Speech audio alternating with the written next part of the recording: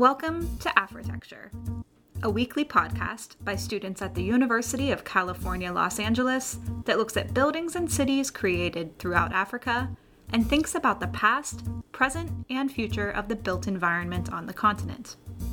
Today's episode looks at Husuni Kubwa in Tanzania.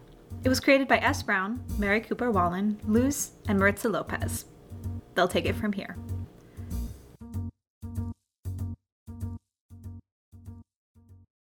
Hello, we are a group of 4 undergraduate students coming to you today from University of California, Los Angeles. Thanks to our Architecture and Urbanism in Africa course, we are pleased and excited to share the history of Husuni Kubwa, as well as the challenges of preserving the remnants of this amazing historical structure located on the island region of Kubwa, Husuni, located on East Africa coast of Tanzania. Let's cover and dive into Husuni Kubwa architecture, including the palace itself, relevance to trade, and preservation issues. We would like to apologize in advance if we happen to mispronounce names, locations, or regions of Husuni Kubwa. In today's discussion, we have Mary, Maritza, and myself, Luz. We'll be discussing connections between the Kubwa Island coastal community and the rest of the world, thinking about what the present influences are at the location and how we're able to see the original works presented today. I'd like to let you know how excited I am about some recent scholarship regarding preservation and really looking at a more sustainable model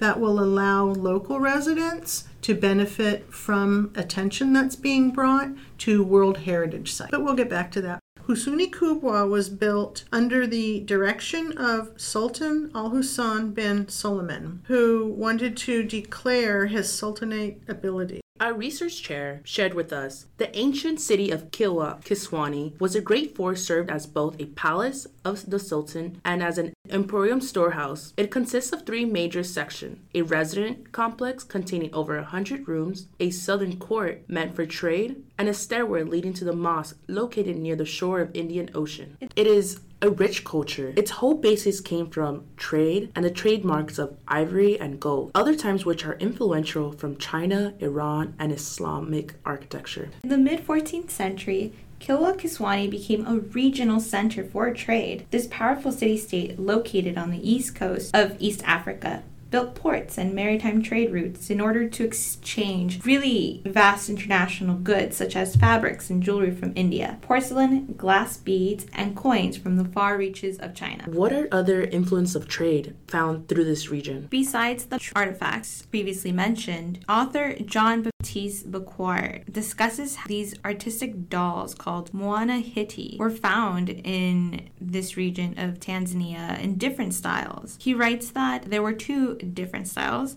a naturalistic and an abstract style. The naturalistic style was mostly influenced by the trade with Malaysia, whereas the abstract style was probably more indigenous. Due to this location being the first port reached coming from the south, it was an important stop and valuable hub for traders. The structure provides one with the insight into architectural tradition and building processes of this African region, even though the palace was not occupied for very long, and it was not until recently that studies were conducted on the structure. Thick vegetation has eroded the great fort significantly.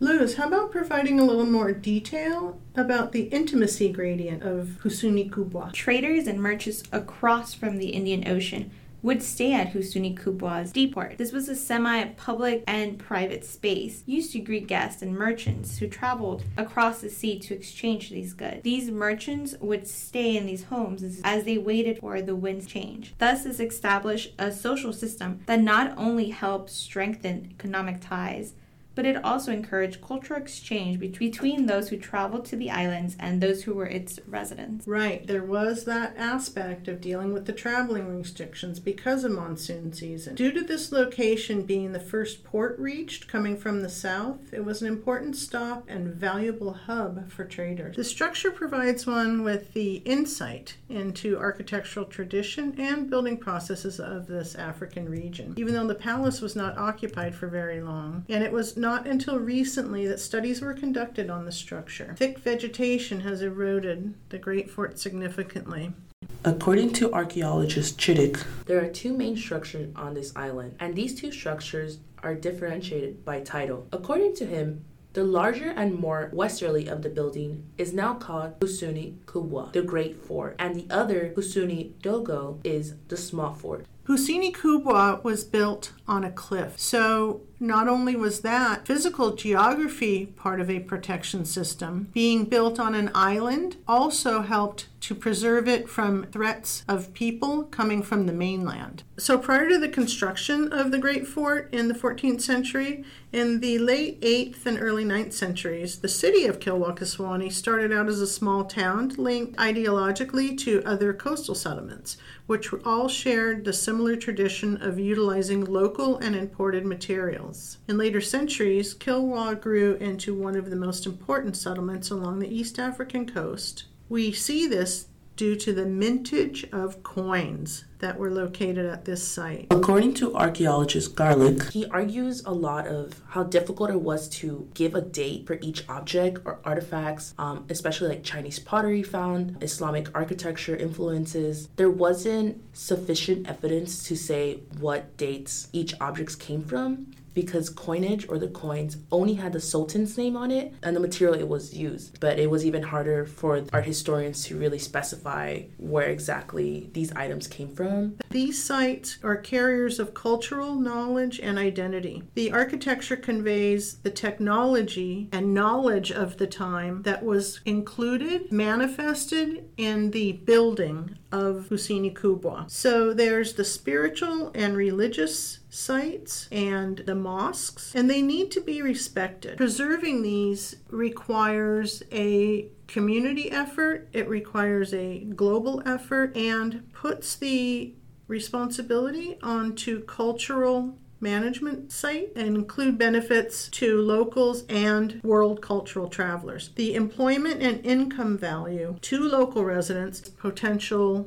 improvements to their infrastructure, allow them to maintain these sites in the best way possible and allow visitors to enjoy them as well. The community was not benefiting from financial income that was coming in from visitors and tourists. They had to resort to taking stones from this historical architecture and using them in their own homes because they had no other resources in order to do this. One of the other aspects that is affecting the site is that people are letting their livestock graze on the land. This is not helping the preservation effort either. So options to consider in order to help preserve the site and make it beneficial for local residents would be to create employment, because then the local people become part of this protection. Also, finding other sites where their building materials could come from so that it does not result in destruction of this historical artifact, and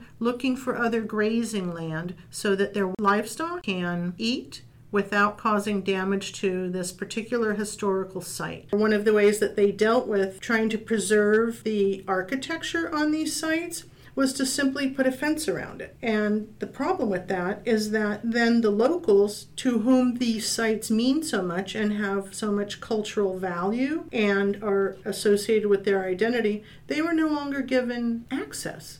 And that's not really a reasonable way to manage these sites. It's not going to give us a sustainable model. If we can find a model that has them invested in protecting these sites as well, because they're culturally meaningful and also because they generate some income, elevate socioeconomic standards, plus improve local infrastructure, everybody's desire for preservation in a culturally meaningful way and a way that brings awareness to the whole global community. And as we know, cultural tourism is definitely on the rise. So having Husuni Kubwa be the gold standard model, I think would be great. Yeah, and it's really interesting you brought that up, because this whole course or the theme is understanding the preservation, identity, and also the structure of the community it was built from. The structure or material use was the coral ragstone, and you were talking about how the whole location was going to be fenced. No one was able to have that accessibility of Husuni Kubwa. Even the natives who live there have access to recreate a new home. And the difficult part is that we mentioned in class like the whole theme of colonization, people bringing in their infrastructure and sharing or enforcing their architecture into natives. And I believe natives who live in Husuni, Kubwa were not credited enough about their architecture. It was taken away from them, as in saying like none of it was made from natives from Husuni, Kubwa, but the material was coral ragstone, which is found at their site. So this is something that definitely should be emphasized, as in the space taken away and space being given. What you're reminding me of is how the colonialist view at the time, when they first saw this structure, did not believe that it could have been created by the local population. There's no way to deny that these are local materials, but they did not believe that the local residents could have possibly created such a monumentally beautiful structure.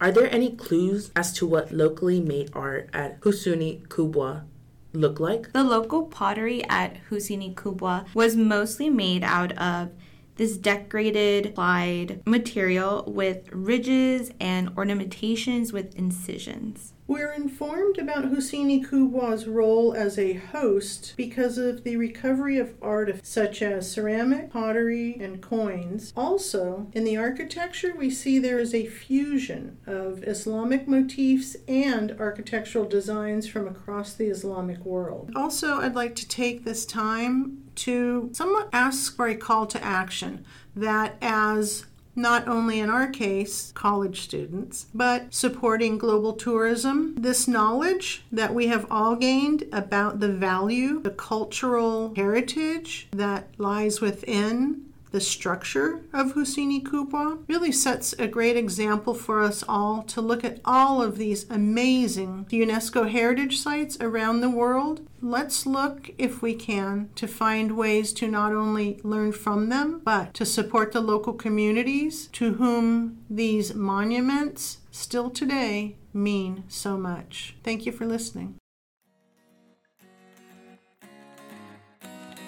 Today's episode was created in fall 2019 by S. Brown, Mary Cooper Wallen, Luce, and Maritza Lopez. Our theme song is by Rebecca Taylor. Special thanks to Tom Garbelotti and Andrew Jessup at UCLA Humanities Technology, or HumTech. If you'd like to let us know your thoughts, you can find us on Instagram or Twitter at AfroTexturePod. That's AfroTexturepod with no spaces. I'm Lauren Taylor. We'll see you next week.